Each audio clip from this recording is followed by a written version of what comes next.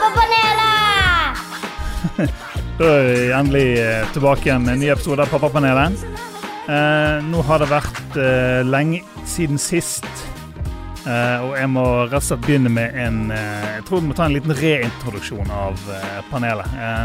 For eventuelt nye lyttere, eller eventuelt gamle lyttere som har glemt oss ut igjen, så jeg Espen Morild. Jeg 44, far til 3 stykker. Jeg har Sander på 19, snart 20, Leni på 7 og Aksel på 4, som snart blir 5. Og med meg har jeg som vanlig, men denne gang via det globale internettet, Kristoffer Andreas Dedekam Kjeldrup. Hei, ja, Kristoffer, 43, komiker, gründer, elsker, og jeg har en sønn på 4,5, som han poengterer hele tiden, konstant, 24 timer i døgnet. Det er viktig. Han heter Edvard. Vi har ikke med oss Grim i dag. Surprise, surprise. Han har ikke blitt noe flinkere til å være pålitelig som paneldeltaker. Vi hadde en chat med han, og han sier selvfølgelig, jeg skal ikke jobbe før fredag, jeg er klar når som helst. Så sier jeg, ok, kanskje vi skal prøve å ta en runde på torsdag da, bare som liten sånn intro. Da hører vi aldri noe mer fra han igjen. Sånn går nå dagene, men Grim kommer plutselig tilbake igjen. Vi har også med oss 2 andre deltakere.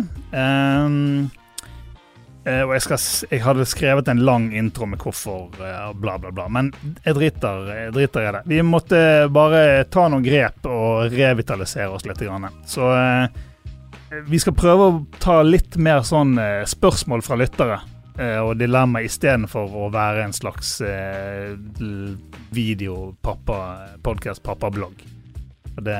Jeg kjente på meg selv at jeg synes det ble litt kjedelig. Jeg gikk litt tom for nye ting å snakke om.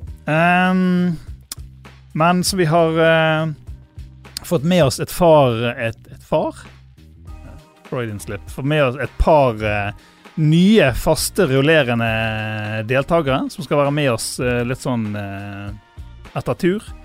En av de Tormod Løvvold, som skuespiller på DNS, og en veldig fin type. Han har vært på gjest på Pappapanelet tidligere. Jeg husker ikke hvilken episode det var, men sjekk den ut. Tormod Løvvold. Helt ny for panelets lyttere Henrik Svanevik, som podcastprodusent i Bergens Tidende, og som jeg håper vi kan lokke med oss med jevnmellomrom. Og ikke minst så har vi i dag med oss også tidligere gjest på Pappapanelet, Marius Solberg. Velkommen. Takk. Nå sånn fast gjestepanelist. Ja, jeg har sagt ja til det. Det har du sagt ja til, ja.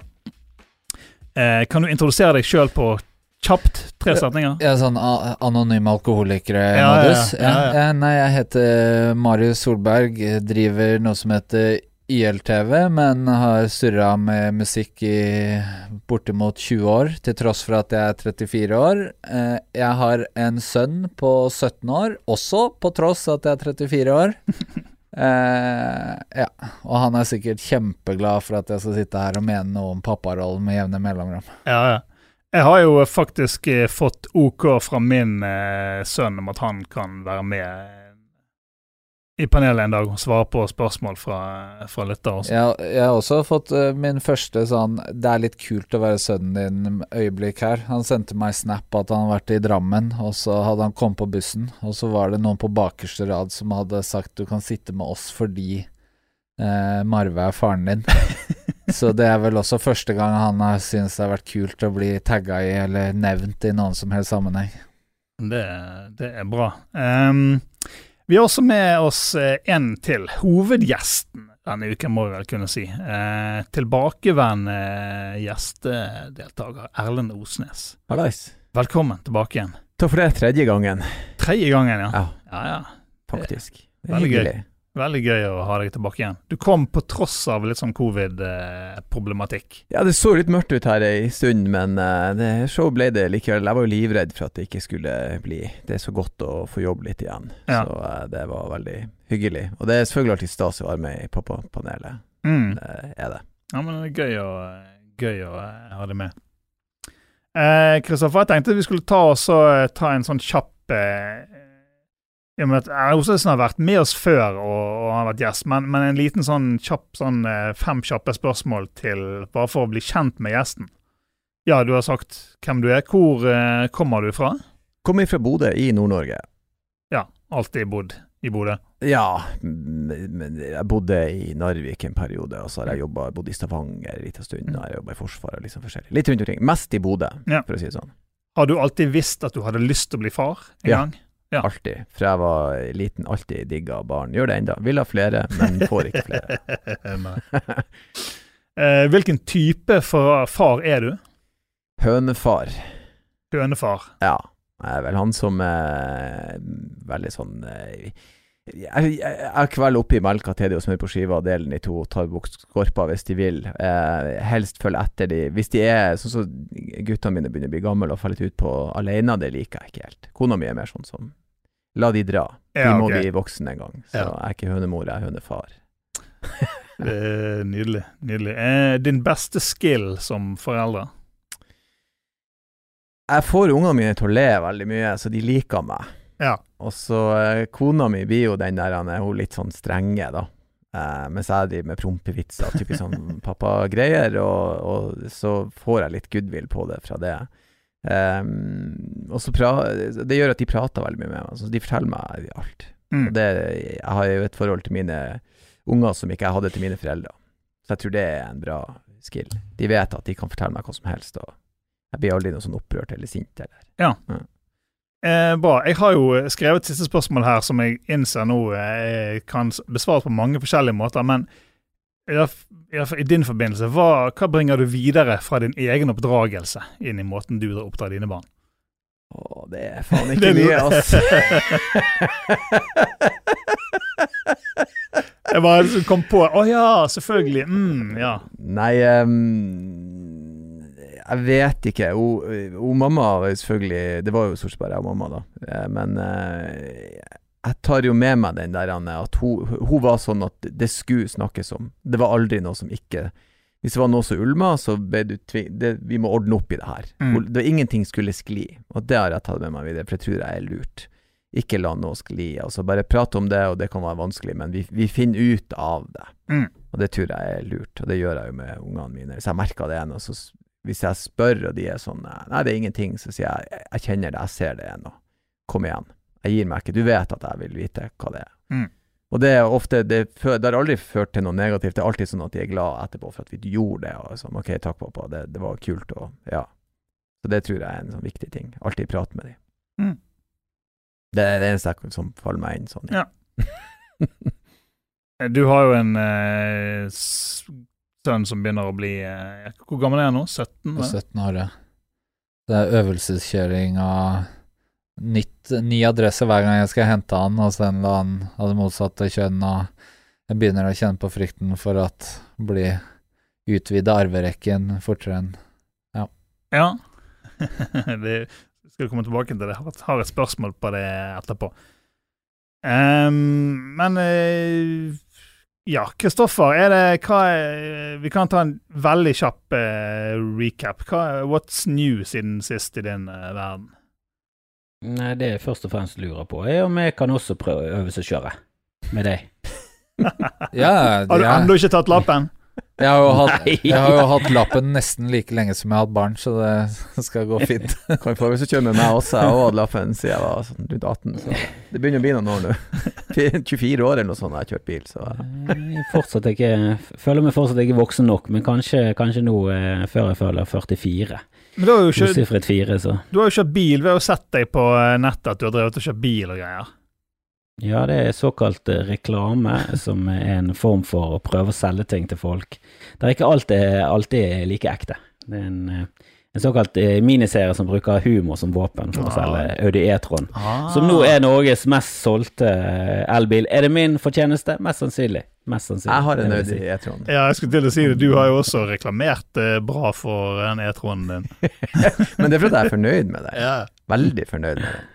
Og du kjøpte den I det du hørte at jeg skulle reklamere for Audiotroen, så visste du at kvaliteten var der. Jeg må ha en sånn før det blir populært. Men I livet, vet du hva, nå har kidden begynt på fotball av alle ting. Det var en nabogutt som skulle begynne, så spurte vi Edvard, har du lyst til å begynne på fotball sammen med han naboen? Og så sa han bare, ja, det virket ikke sånn, tenkte seg så veldig om, han bare hoppet I det.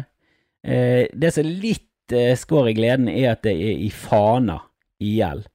Og det høres rart ut siden jeg hele tiden snakker om at jeg fra Fana og sånn, men det jo masse steder innad I Fana, masse klubber I Fana, og Fana liksom hatlaget mitt nummer 1. Jeg spilte på Bjarg, og vi hadde treninger I Bosset I Bergen. Det ligger midt I Bossfyllingen, så ligger det en fotballklubb. Det helt absurd, men en liten sånn øy inni et sånt svært bossanlegg. Det Bjarg. Og Bjarg var annerledes enn alle andre klubber, og vi hadde vår egen ting, og Fana var spesielt hatlaget. Fana og Gneist, det var de verste vi visste. Og vi lever liksom på grensen mellom Gneist, Fana og Bjarg. Så det litt trist at vi har valgt å gå der da, men de hadde et bra opplegg, og Bjarg hadde ikke det samme. Det jo knøttefotball, de 4 og 5 år gammel.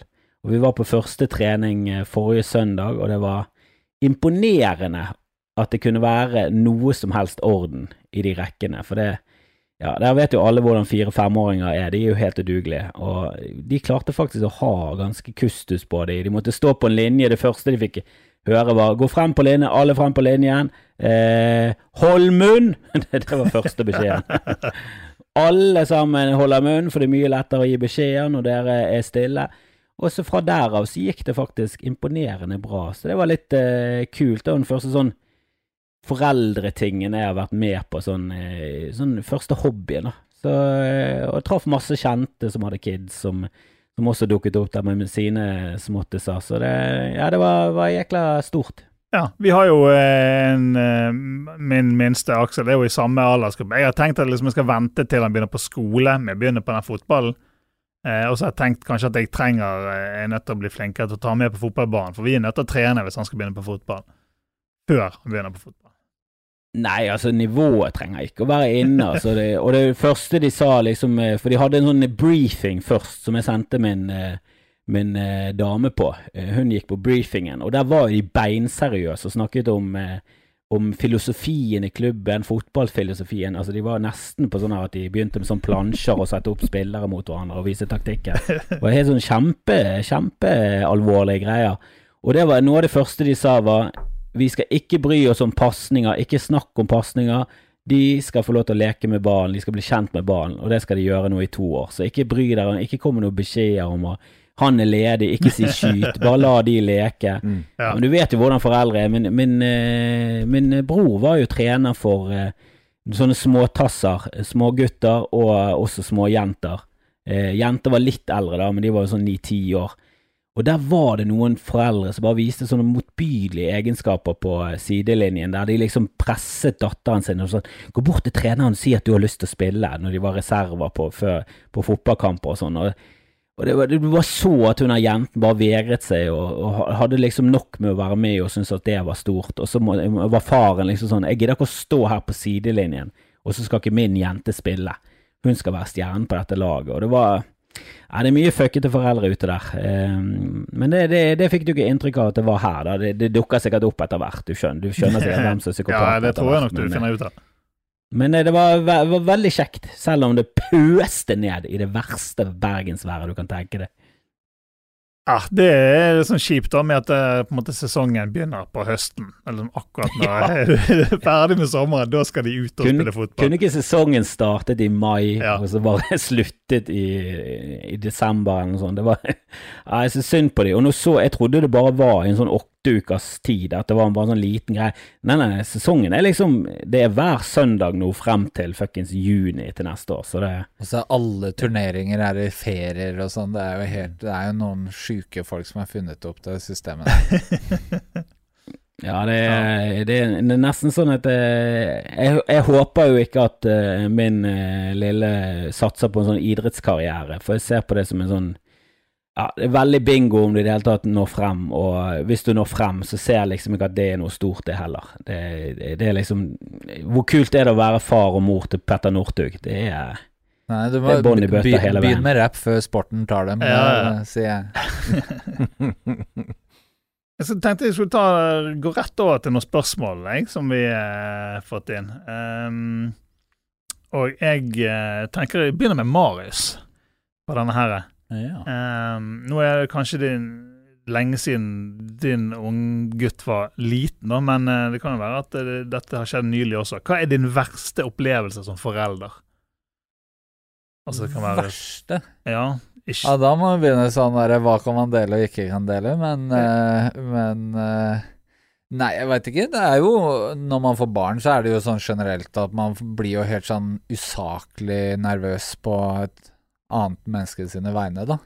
At jeg selv har vært sånn super careless, og vel det enda med meg selv, men at liksom, bare sånne enkle ting som når han plutselig forsvant på et kjøpesenter, og du har 10 minutter med sånn, jeg hadde tystet på mine nærmeste hvis det var liksom måten man skulle torturere meg på, at man plutselig mister barn da, men... Ja, altså det må jo være sånne type ting. At hvis man skal liksom,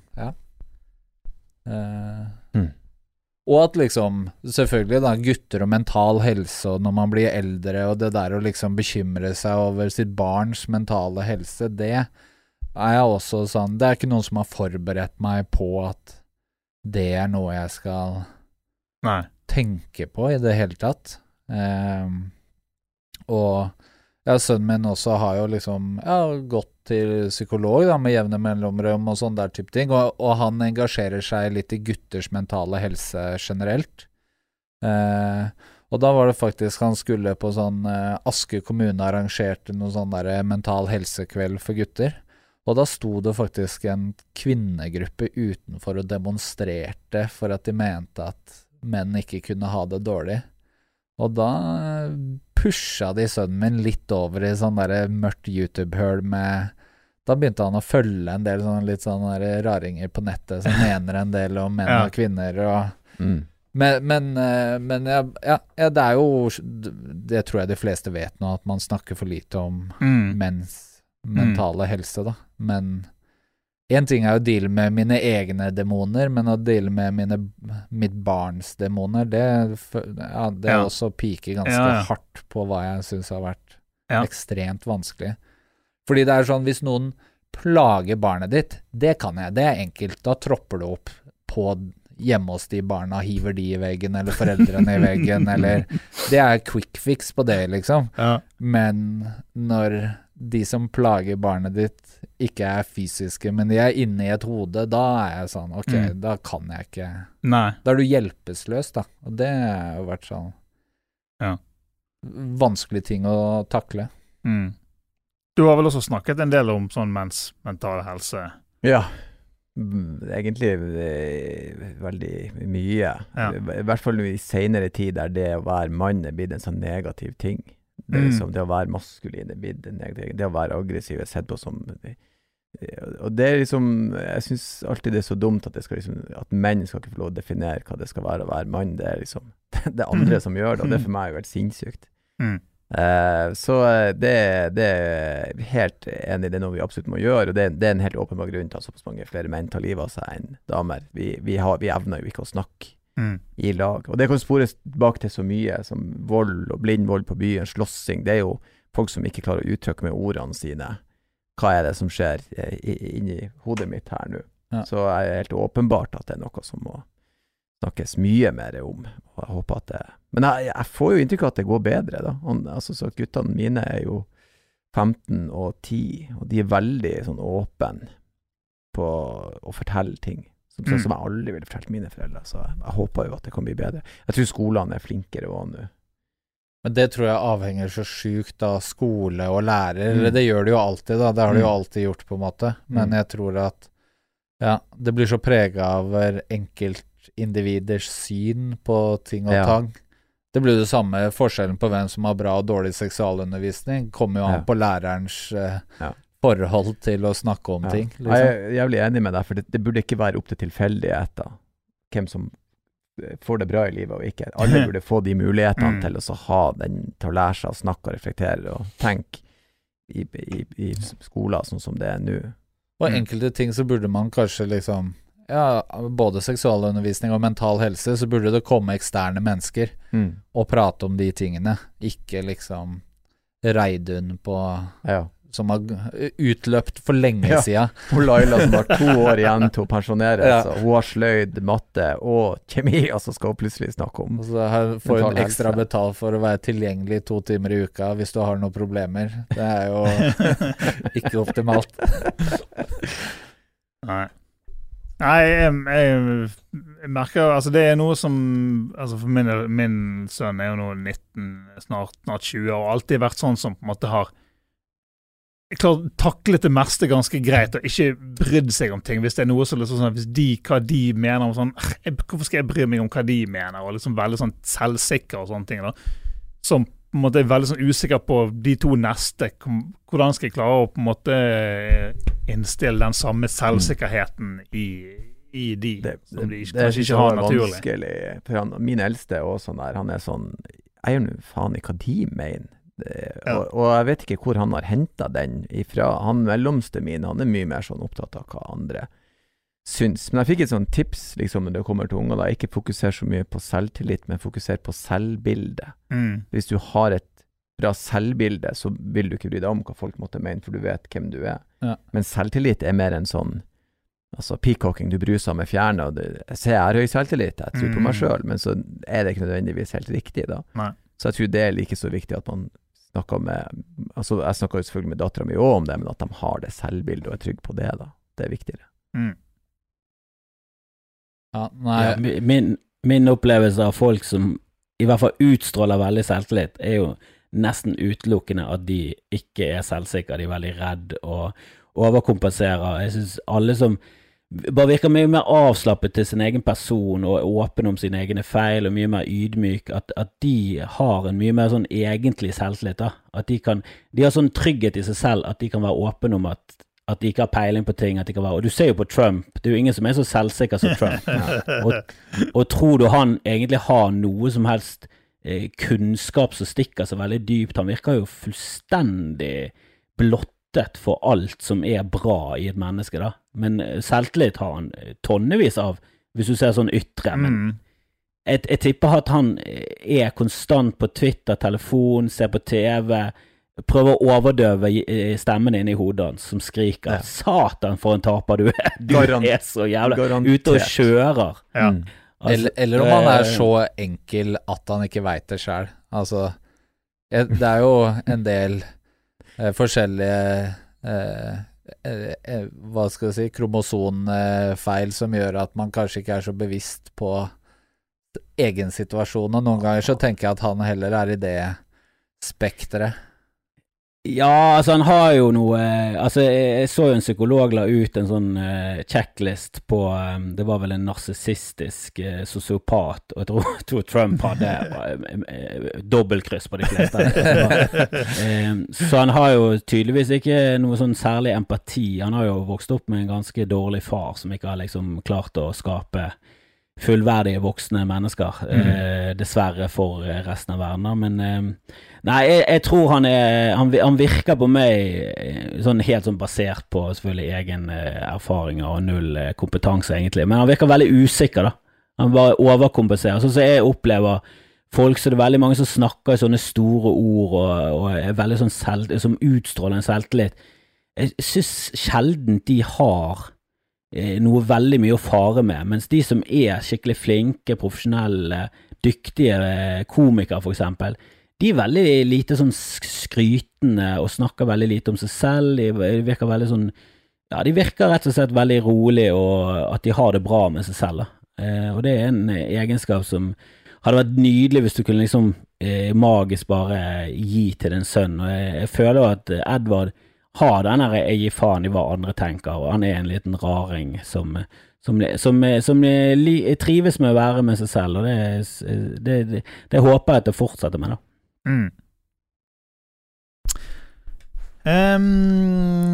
Ja. Vi skal ta oss og ta et spørsmål, for det kom inn noe til det sto vel ikke spesifikt til Erlend, men jeg kan jo Jeg skal få det likevel. Men siden det er du som er gjesten, så kan du få begynne med å svare på dette her da. En som sier, i foreldregrupper på Facebook for klassen og barnehagen og sånn, så hvorfor bruker voksne folk masse emojis i hvert svar? Typ, ja, Emil kommer på gårdsbursdag. Weird eksempel. Og så 14 dyre-emojis, jazz hands, presang, tommel opp og ballong. Er det bare hun som irriterer seg over det? Nei, dette er jo helt åpenbart psykisk helse en forlengelse som vi snakket om i sted. Velkommen til Mental Helsepanel. Ja, det er jo massive kutt i velferdssystem og psykisk helsevern i Norge, og jeg også hater at det blir sånn at du må bruke en emoji for å ikke være. Altså hvis jeg får fra det sånn jobbavtaler og sånne ting, og fra management og sånt, så hvis jeg bare skriver sånn OK, så er det sånn, er han sint? Ja. Det må liksom være OK med smiley. Ja, for du gjør det selv også bare for å sikre at folk forstår hensikt. For vanlig tekst lenger, det holder ikke. Du må liksom understreke at det liksom, hvis det er et svar eller spørsmål som kan tolkes i 2 retninger, så må du bekrefte at du ikke er i dårlig humør. Men det at han Emil skal i gårdsbursdag og så 19 geiter, det er jo lidelse. Det er jo ikke, jeg prøver å forsikre at jeg ikke er sur, det er jo alt for mye, og jeg er helt enig, det må ta slutt. og så er det fint at folk også slutter å tenke at du kan bytte ut punktum eller komma med emoji. Ja, det er ikke greit. Det er også veldig, veldig spesielt. Setningen er ikke over selv om du bytter. Faen, altså. Jeg er enig, det er dritirriterende. Og så en ting som jeg føler er en sånn aldersbarriere på, er at hvis du gir meg en tommel opp i en chat, for unge mennesker så betyr det fuck off. Det er negativt. Altså sånn, hvis jeg skriver til dere, jeg kommer for sent, og dere gir meg tommel opp, så er det en negativ forstand, at det er sånn, ja, selvfølgelig kommer du for sent, eller den er grei, du. Det betyr tommel opp. Så skriv den tommel opp, da blir jeg stresset. Å, fy faen, nå er det... Ja, det kommer kanskje litt an på settingen, for som du sier, hvis du sier at du kommer for sent, det er jo kanskje sånn ting... Jo, eller bare den der tommel opp, liksom. Ja. Det er ikke positivt, det er en negativ forstand i min bok. Jeg bruker veldig mye tommel opp, den er jo rett ved siden der, på den nærmeste tast. Tommel opp, det går bra. For meg er det sånn. Men jeg føler også at hun med geiten også synes det er jævlig lett å trykke på de geite-emojene. For mange, og så er jo geiter litt gøy da. Geiter er jo litt tullete, morsomme dyr, de spiser blikkbokser. Hva var det? Ja, vi hadde jo Kristoffer, var ikke det når vi hadde Are Kalve på besøk, så sa ikke han at han brukte sånne, av og til sånne emoji som bare ikke hadde noe med saken å gjøre, bare for å være en kødd. Jo, altså det begynte med at vi snakket med han om kommunikasjon med han, for han er jo sånn du kan sende en mail og bare sånn, hei, jeg håper det går bra med deg, leste kritikken, var kjempebra, gratulerer med en ny bok, lurte på om du har lyst til å ta en prat når du er i Bergen, vi har en podcast, bla bla bla, og så får du bare tilbake igjen, ok. Altså han er bare sånn, han har null sånn her prøver å overbevise folk om at dette var positivt, han er bare sånn, nei, ja, ok, greit. Altså han er sånn veldig knapp da.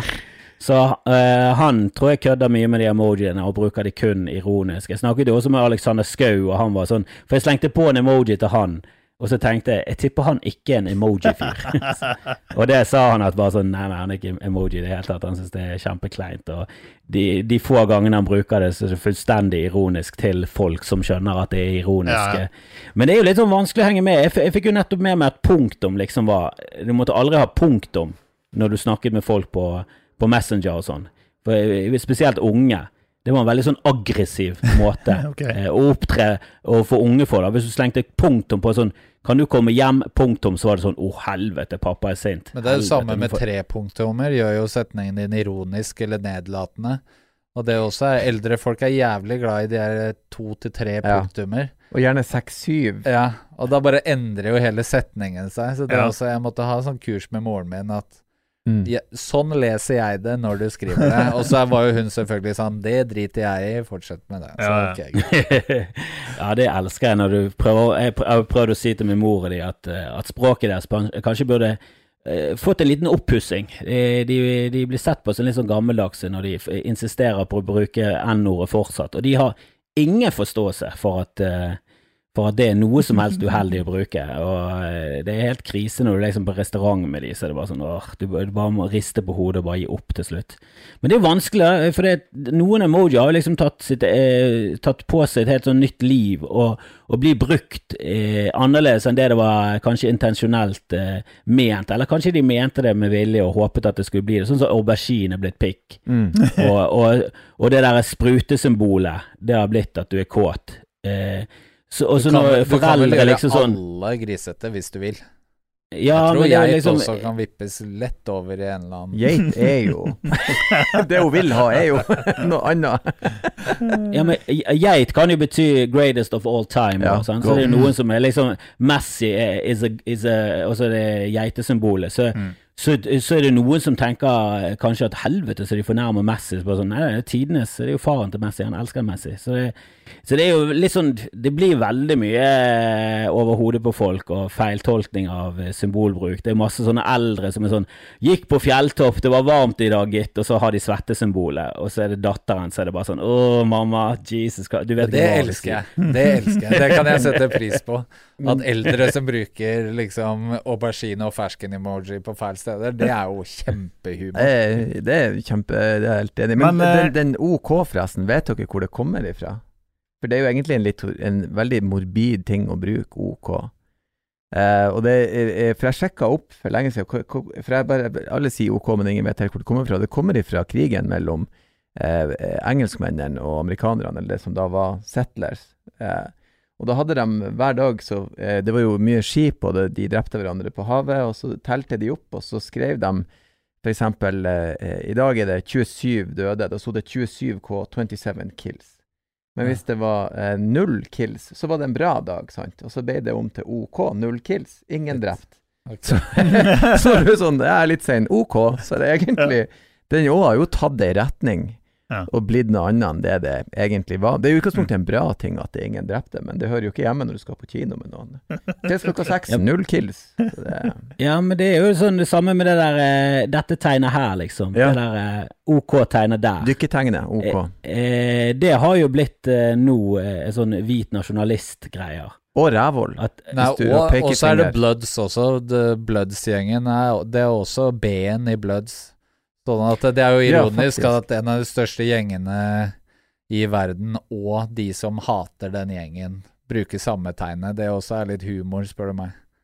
Ja, det har blitt white power, det har blitt med i denne gjengen som har utspring fra det svarte ghettoen i LA, og det OK for veldig mange andre, så det jo sånn veldig mye sånn her. Men det jo derfor det et bra tegn for de der hvite nasjonalistene, for det jo sånn skikkelig sånn hundefløyte. Men det jo også det der å lage peace-tegn på bilder som motsatt vei, det fordi at hvis du lager vanlig peace-tegn, så det også et gjengtegn, det West Side Crips. Sånn at i LA så begynte man å snu hånda når man skulle liksom gjøre tegn på bildet da. Så grunnen til at alle asiatere lager det tegnet på bilder fordi at folk var redd for å bli drept i LA, så det jo gøy symbolikk overalt. Ja, men så kommer du til England, og så betyr det fuck off. Ja. For det jo den opprinnelige fingeren, sant? De hadde 2, og så hadde det bare blitt til 1 finger, midtfinger liksom. Men i England så bruker de fuck off med denne 2. Og bestiller du i England øl på den måten her, så kan du komme i fuckings trøbbel hvis du feil sted, liksom. Jeg har en venn som sto i en sånn her bar på Haugastøl som ble drevet av det engelske militæret. For der hadde de sinnssykt billig pils og sprit og sånn. Så du kunne gå inn der og bestille pils, og så i begynnelsen av vinterferien så kostet det 4 kroner, for de hadde et psykolager. Og han bestilte sånn. Og han ble dradd over bardisken og bare sånn, why the fuck are you here? Og fikk liksom, ble truet med bank for det. Engelske militærfolk liksom ikke det samme som norske militære, for i norske militære så liksom alle inne med. Men det engelske hæren jo basert på folk som har lyst til å gå inn i hæren. Og det jo en viss, altså det en litt annen type mennesker enn alle. Helt åpenbart. Nå tenker jeg at nå har vi lært jævlig mye forskjellig ut av et sånt spørsmål. Men la meg bare ta med til slutt av det som jeg tenkte på, at hvis det spesifikt en sånn bursdagsmelding, så kan det jo også være at de skriver den sammen med ungen sin, og bare fordi at den kan ikke bare være enig om at de fleste andre foreldre skrotnisser, og det må du bare finne deg i for ditt barns beste. Ja.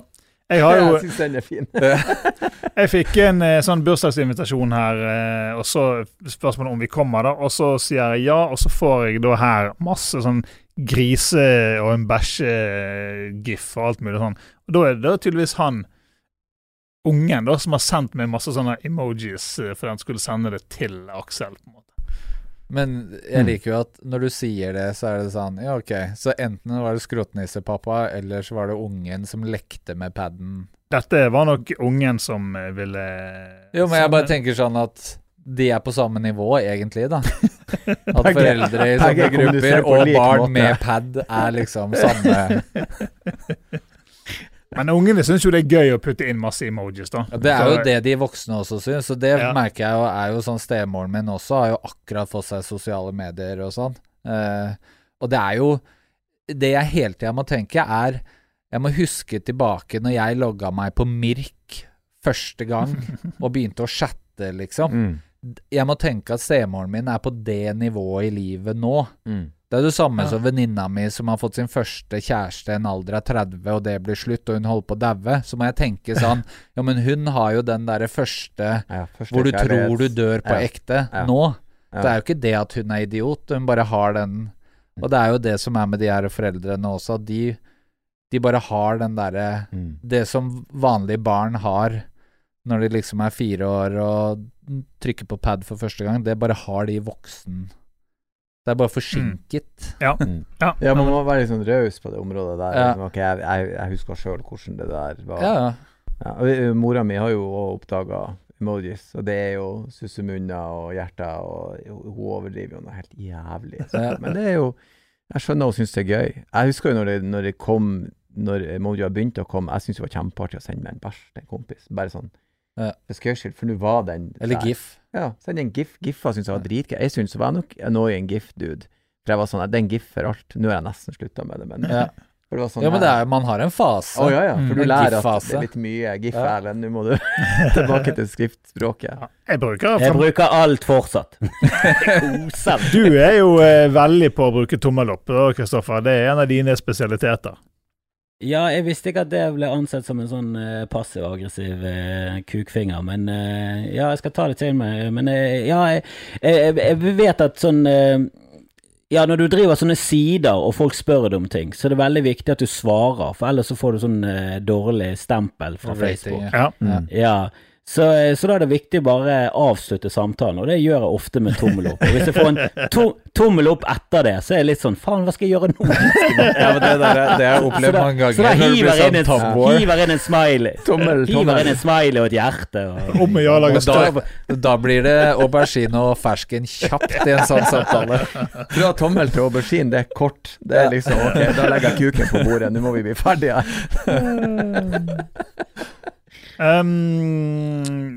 Spørsmål her.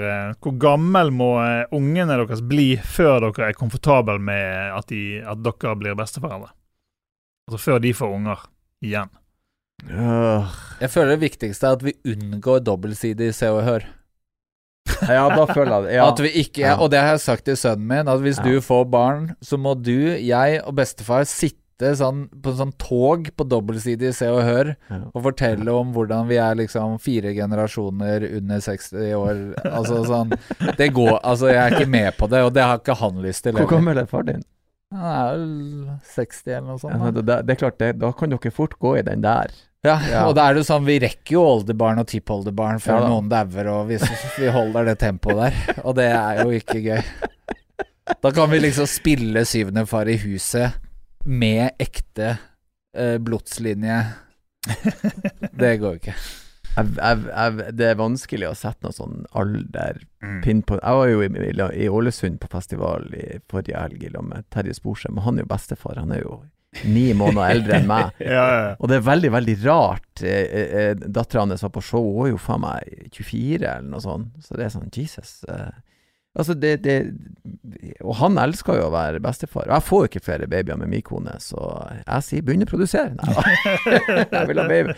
Nei, jeg vet ikke, jeg enig med deg. Unngå den der, nå drar vi alle på hytta med oldefar. Men jeg har jo allerede gått gjennom med det der, det lillebroren din? Ja. Med sønnen min. Så det fint om ikke liksom barnebarn mitt blir barnet mitt. Og det altså sånn, det var sånn dårlig sirkel. I andre ende, jeg liker han der faren i barnehagen som får spørsmål, liksom, det han bestefar? Nei, det her gang nummer 3. Jeg har begynt på nytt igjen. Vet du, han er ungt kvinnemenneske, og liksom sånn 53 år, en sønn på 2 år. Det nesten like ille igjen. Og så må du kjempe mot å svare sånn, nei, jeg bare fant ungen, eller sånn. Det min impuls da, når folk spør dumme spørsmål og svarer enda dummere, og da plutselig det stripsa på ryggen. Random dude fra busstoppet. Fant han her nede, tok han med meg hjem. Nei, jeg vet ikke. En alder der de er i stand til å ta vare på barnet. Men det kommer jo så veldig an på barnet også, da. Altså sånn, jeg levde et helt annet liv enn det sønnen min gjør. Altså sånn, han har vært barn. Så hvis han får barn nå, så det på ekte. Altså jeg var jo barn jeg også, men ja, det liksom, han ikke på samme sted da. Han har ikke sett verden eller opplevd. Jeg føler, ikke bare følte, men jeg hadde rundet verden i en alder av 17, sånn at da var det greit å dempe meg litt. Ja. Men han, da tenker jeg sånn, da det jeg som får et barn da. Ja, men den ser jeg helt, for det utgangspunktet, da har jeg fått en kid, bare forlengelsen av mine testikler. Jeg ga sønnen min frø, og nå har han gitt meg et barn. Ja. Det blir liksom. Det rart, for datteren min, hun 7 nå, og hun sparer sine klær til sine unger. Hun lager en liste hva hun trenger når ungene blir født. Det jo sånne jenter, når du treffer de, det jo varsellampa. Du må være veldig forsiktig. Jeg blir advart de som kommer på døra. Hun her klar. Hun har funnet navn. Hun har vært så opptatt av, så sønnene og guttene mine var glad i biler, hun har vært opptatt av babyer, så det var noe jeg også da når jeg var liten, men hun helt... Datteren din en såkalt nester. Ja, veldig nester. Hun veldig der at hun vil ha... Men det jo sånn jeg fikk barn. Jeg traff en nester. Det sånn jeg har barn den dag i dag, liksom, så kjenner til fenomenet. Det sånn at du kunne jo begynt nå å få ditt første barn. Ja, men det jeg også jo, men det det jeg også begynner å merke på, at jeg risikerer at barnebarn og barn på samme alder, og da det liksom, vi ute og kjører der også. Hils på onkelen min, så de jevngammel, liksom. Ja. Men det jo sånn, jeg har jo, familien stammer, jeg jo en blanding av Toten og Nordland, sånn at for meg så det sånn, jeg har de der greiene i familien i hytt og gevær. Her fetter og tremenninger og onkler og tanter, og det bare en sammensurium av aldersgrupperinger som... Nord-Norge tidlig ute, ass. Der, du kan fære til Nord-Norge og finne liksom... Ja, vi har 2 barn og hus og jobb og 21. Hæ? Hva det som skjer? Ja. Leker familie. Det de gjør, de leker jo egentlig familie. Du nesten blitt søtt. Åja, 21, du aner ikke hvem du men... Du har 2 barn og hytte. Men jeg husker jeg også var veldig sånn klar på det, for jeg jo fra bygda da, og at det der normen. Men det jo alle som ikke flytter, altså sånn, det jo klart sånn, hvis ikke du flytter med en gang videregående ferdig, så du 22 og har 3 barn og hus og bil og... Ja. Det ikke bra. Svarte vi på spørsmål? Jeg føler det ikke ja da, det var fint. Jeg tenker at vi ikke så langt under slutten. Jeg tenker at Kristoffer skal få et spørsmål, for det at hvordan forholder dere til en ny runde med korona og nedstenging og sånn? Og det vel kanskje, Kristoffer, du har jo kid i barnehage, så du kanskje en av de som blir fortest utsatt. Nei, jeg synes jo, de har jo advart mot en ny bølge, og det vel det der at du senker skuldrene og blir litt slepphendt, og så sniker det viruset seg inn igjen, og så begynner det å spre seg, og det har jo Bergen klart med bravur. Og vi jo banebrytende når det kommer til pandemier. Vi som startet pesten i sin tid, og vi flink på det der. Vi rett og slett dyktige på det meste. Så det jo litt irriterende da, at jeg skylder jo på regjeringen og at de åpnet opp og så har det spredd seg. Altså, det var de som sa at nå kan vi puste ut. Nå kan jeg reise til andre land, nå kan jeg gjøre ditten. Grensehandel er greit, og det var jo for tidlig. Greien er at vi må hvis vi skal gjøre det på den måten som vi har valgt, så må vi holde på helt til vi har en vaksine, og den kommer liksom om x antall år. Forhåpentligvis til neste år, men kanskje ikke. Kanskje vi må vente enda lenger. Og ellers må vi kjøre denne åpne, la oss ha viruset blåse gjennom befolkningen og se hvor mange vi taper. Det er vi beredt til å gjøre. Men vi har jo valgt denne restriktive linjen, og da synes jeg det er synd. Det går jo veldig hardt utover kulturbransjen først og fremst. De små slipper jo unna, viser det seg. Altså det var jo en av feilene vi gjorde kanskje i starten, var at vi var litt for streng, innførte litt for mye ting basert på følelser og politikk og ikke tall, og det har jo vist at skoler og sånn kunne jo kanskje vært åpen, for det gjorde jo Finland. De kjørte den samme restriktive linjen, men hadde barnehage og skole åpen. Det var ikke noe mer smitte der. Så småttiser, småbarn det virker nesten som det ikke rammer på samme måten med folk som ikke har gått igjennom puberteten. Nei, det gjør ikke. Og nå er jo det på en måte, nå kommer vi inn i høst og vinter, sant? Forkjølelse kommer jo til å bare ose over sånn som det vanligvis gjør. Hva da? Skal de være hjemme, liksom bare et minste tegn til en liten snørr? Jeg er ikke så sikker på at vi blir å få samme influensa og forkjølelse som vi hadde tidligere, for folk til tross for at vi har sluppet ned skuldrene veldig nøye på håndvask og holdt seg unna folk, så jeg føler alle har kuttet ut denne, men... Ja, jeg ser det utifra det jeg ser, så folk liksom... Altså folk spriter jo fremdeles. Folk mer, for å si det sånn, de mer bevisst enn de var. Ja. Altså jeg for første gang sett menn vaske hendene på toalett. og det sånn, shit, nå er det begynt å skje ting. Så jeg tror at det er vanskelig å forholde seg til, men jeg må jo si at hvis det blir en ny nedstenging, jeg synes ikke den forrige var ille, egentlig. Jeg synes det var greit å ha hjemmeskole.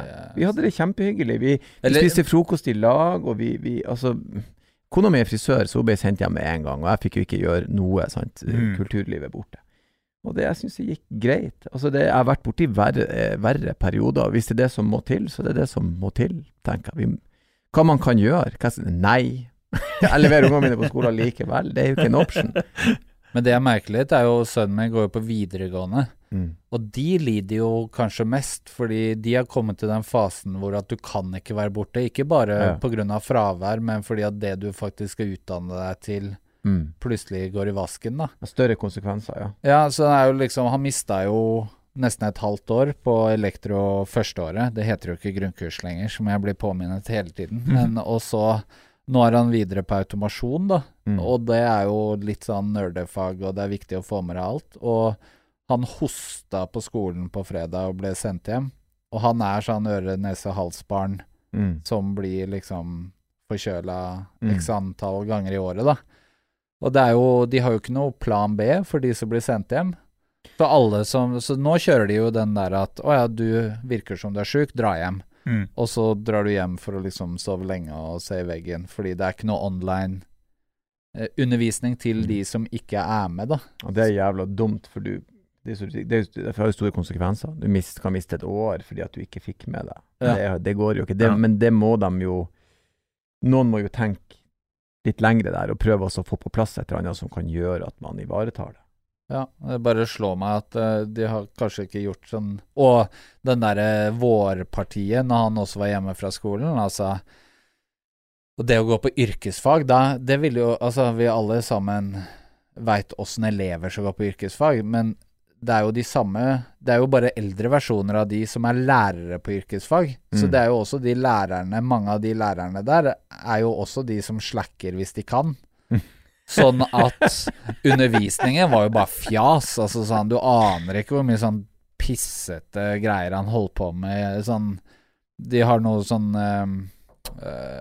du skal i hvert fall drive med, det er en linje som handler bare om verktøy liksom, å lære å bruke forskjellige verktøy, og da var det sånn læreren sånn, lag en stol, og så fikk sønnen min med seg sånn blueprint på å lage en stol, og det var det han skulle gjøre en uke, kappe planker og hva det hadde med elektro. Altså det var bare sånn der det var så veldig, veldig tydelig at han bare fikk lekser for å holdes i gang uten noen ambisjon om å lære noen ting da.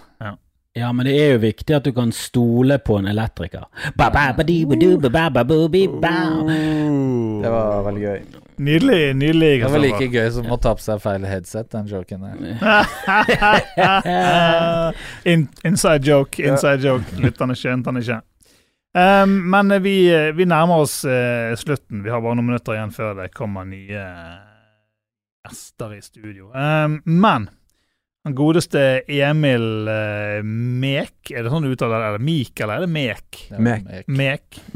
Han sendte inn ikke mindre enn 3 spørsmål til, sikkert som svar på din story, Erlend. Ja. Så jeg skal ta de veldig kjapt. Han spør, trener du for å se bra ut, eller for å være sterkere enn barna dine? Well played, Emil.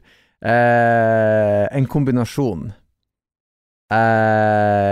Selvfølgelig, de som sier at de trener for energioverskuddet, de lyger. Du har lyst til å se bra ut. Jeg står foran folk, det er levebrødet mitt. Jeg har ikke lyst til å ha kulemage og brøst. Det hadde jeg, og jeg så film av meg selv med pupper. Det vil jeg ikke ha igjen. Menn skal ikke ha bryster. Så det er for å se bra ut. Eller jeg trener bryst for å kunne ha mage. Ja, For riktig, mage ser kun bra ut hvis du har kasse. Kjør brøstet så ut. Ja, jo, men igjen så er det det estetiske. Og så er det også litt sånn, jeg ser han elsekaren min nå, han er 15 år da, men han er 1,82 høy og bruker 44 i sko, og det tyder bare på at han skal bli større. Han er begynt å bli svær. Så jeg har litt lyst til å vite at nei, jeg er fremdeles toppdog, i hvert fall noen år til. Sønnen min går på boksing, og han er veldig åpen med det, at det handler om å en dag skulle ta meg. Altså sånn, han har vært hele veien, han har gått x antall år på taekwondo, og nå er det boksing det gjelder, og det, han har sagt det hele veien. Han har ett mål, og det er å senke pappa på et eller annet tidspunkt. Men jeg tror alle gutter har det som mål. Jo, men han er veldig vokal da, så det er sånn, og jeg merker sånn når vi sparrer og sånn, og så han begynner jo å bli ganske bøs, han begynner å få sånn boksetavle og sånn, og det begynner å bli lengre og lengre siden pappa gikk på kickboksing, så det er sånn, det blir fortere og fortere til at jeg choker han ut. Altså sånn, jeg må bare choke han ut og bli ferdig med det fortere og fortere. Og da merker jeg at det er jo min treningsmotivasjon. Så jeg også nå er sånn, så nå er det kappløp. Nå er det et fysisk kappløp mellom meg og min sønn på hvem som er on top. Du vet at før eller senere så taper du.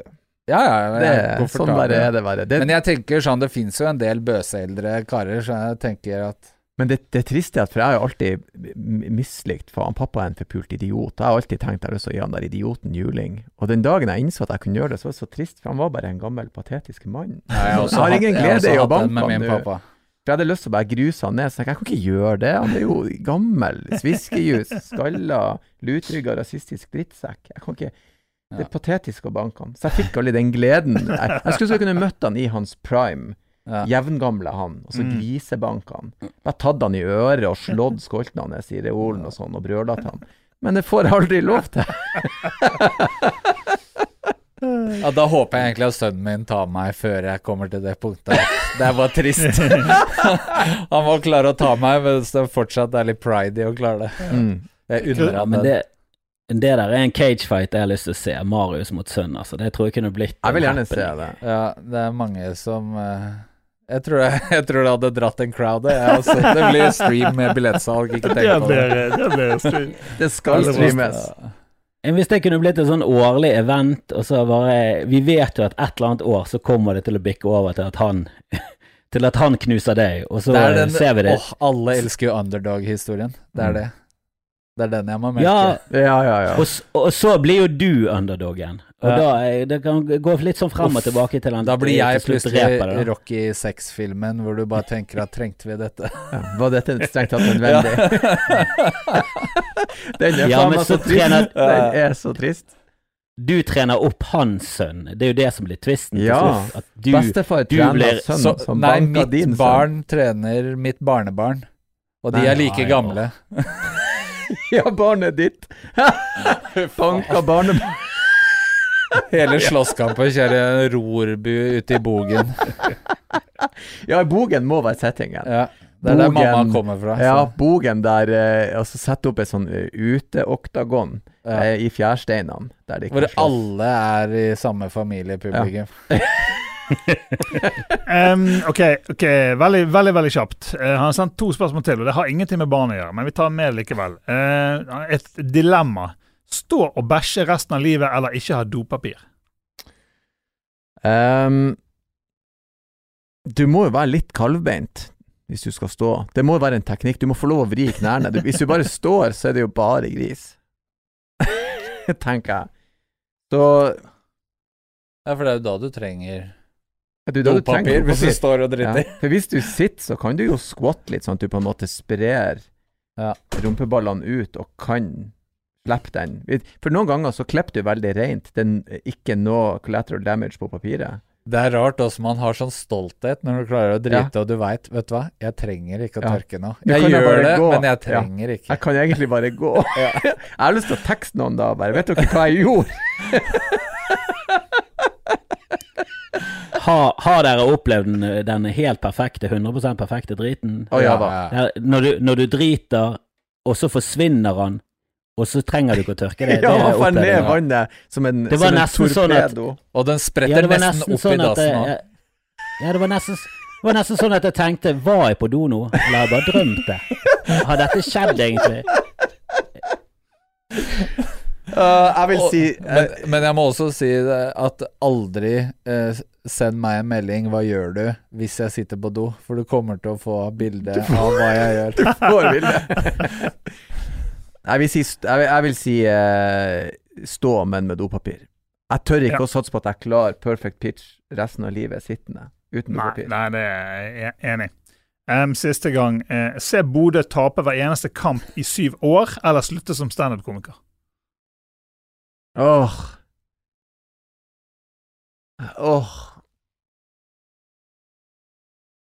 Det spørsmålet der fortsetter lenge etter mikrofonen er skrudd av. Jeg kan ikke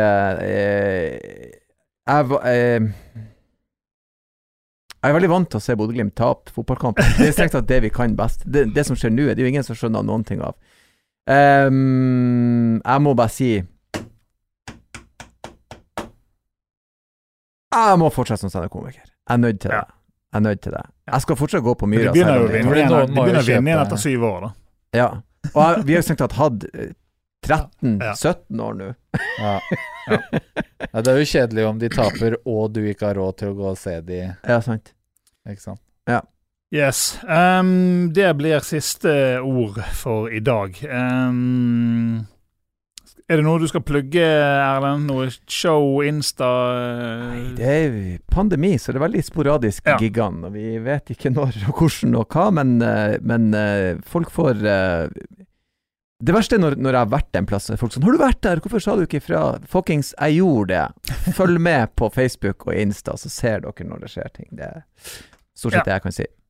Og podcasten Heimelaga. Ja, podcasten Heimelaga. Heimelaga, absolutt. Absolutt. Marius? Om jeg har noe å plugge? Ja. Nei. Du kan google ILTV og se hva jeg driver med. Liker du, fortsett å følge. Og liker du det ikke, så drit i å følge, for jeg trenger ikke sånn følgere som... Du er kommet opp i såpass mange at du trenger liksom ikke disse her bare for å få tallet opp. Nei, men det er bare veldig negativt. Og folk, det er jo folk som bare følger ting for å følge ting. Det er jo negativt. Hvis dere liker norsk og skandinavisk hiphop, så følg i hvert fall ILTV på... Ja. Nå hørtes jeg så jævlig kake ut. Nå følte jeg at jeg dro en Trump nå, så jeg trekker det tilbake. Følg ILTV. Jeg blir veldig, veldig glad for det. Jeg er veldig glad for å være her, og det er en fin dag. Kristoffer... Skamfrest, Bodshow. Skamfrest og Bodshow hver mandag og torsdag, Skamfrest hver mandag og torsdag. Så følg meg gjerne på YouTube, for jeg må få opp til 1000, for da blir det en helt ny virkelighet. Så jeg tjener ikke penger på YouTuben min før det har skjedd. Så finn meg gjerne på YouTube og følg meg, og jeg bryr meg ikke, det spor om du misliker meg. Nei, det er jo ikke jeg. Yes, da sier vi takk for oss. Fremover så satser vi på nye episoder av Pappapanelet hver eneste uke. Og Pappapanelet kan du følge på Facebook og Instagram, uansett om du er forelder eller ikke. fordi vi trenger flere følgere. Send meldinger til oss med fortsatt et tema du vil at vi skal snakke om. Spørsmål og ting du lurer på, ikke minst. Tilbakemeldinger, ris. Ikke så mye ris, mest ros. Yes. Tenker vi sier det var det. Og takk for... Jeg har bare en idé helt til slutt. Jeg synes vi skal ta det der rasistgreiene med white power, eller hva faen det står for, og gjøre det om til mainstream productions, eller mainstream podcast. Du vet det der OK-tegnet? Ja, jeg vet det. Ja, du snur på det og gjør det om til en M, er det du mener? Ja, vi snur og gjør det om til mainstream da podcast. Plutselig det sånn MS-13 eller en annen gjeng. Så. Ja, men det var... Lykke til med det, Kristoffer. Ja, men jeg går rett i strupen på MS-13. Vi skal faen meg ta det til slutt. Vi er ganske få, men vi får med oss podpikene, og vi får med oss Martine og de, så skal vi faen meg gå i klins med de der jævla latino-gjengene. Følg Mainstream AS på Instagram og Facebook. Kan tatovere hele trynet mitt. Do it. Alright, vi snakkes neste uke. Hei da. Hei da.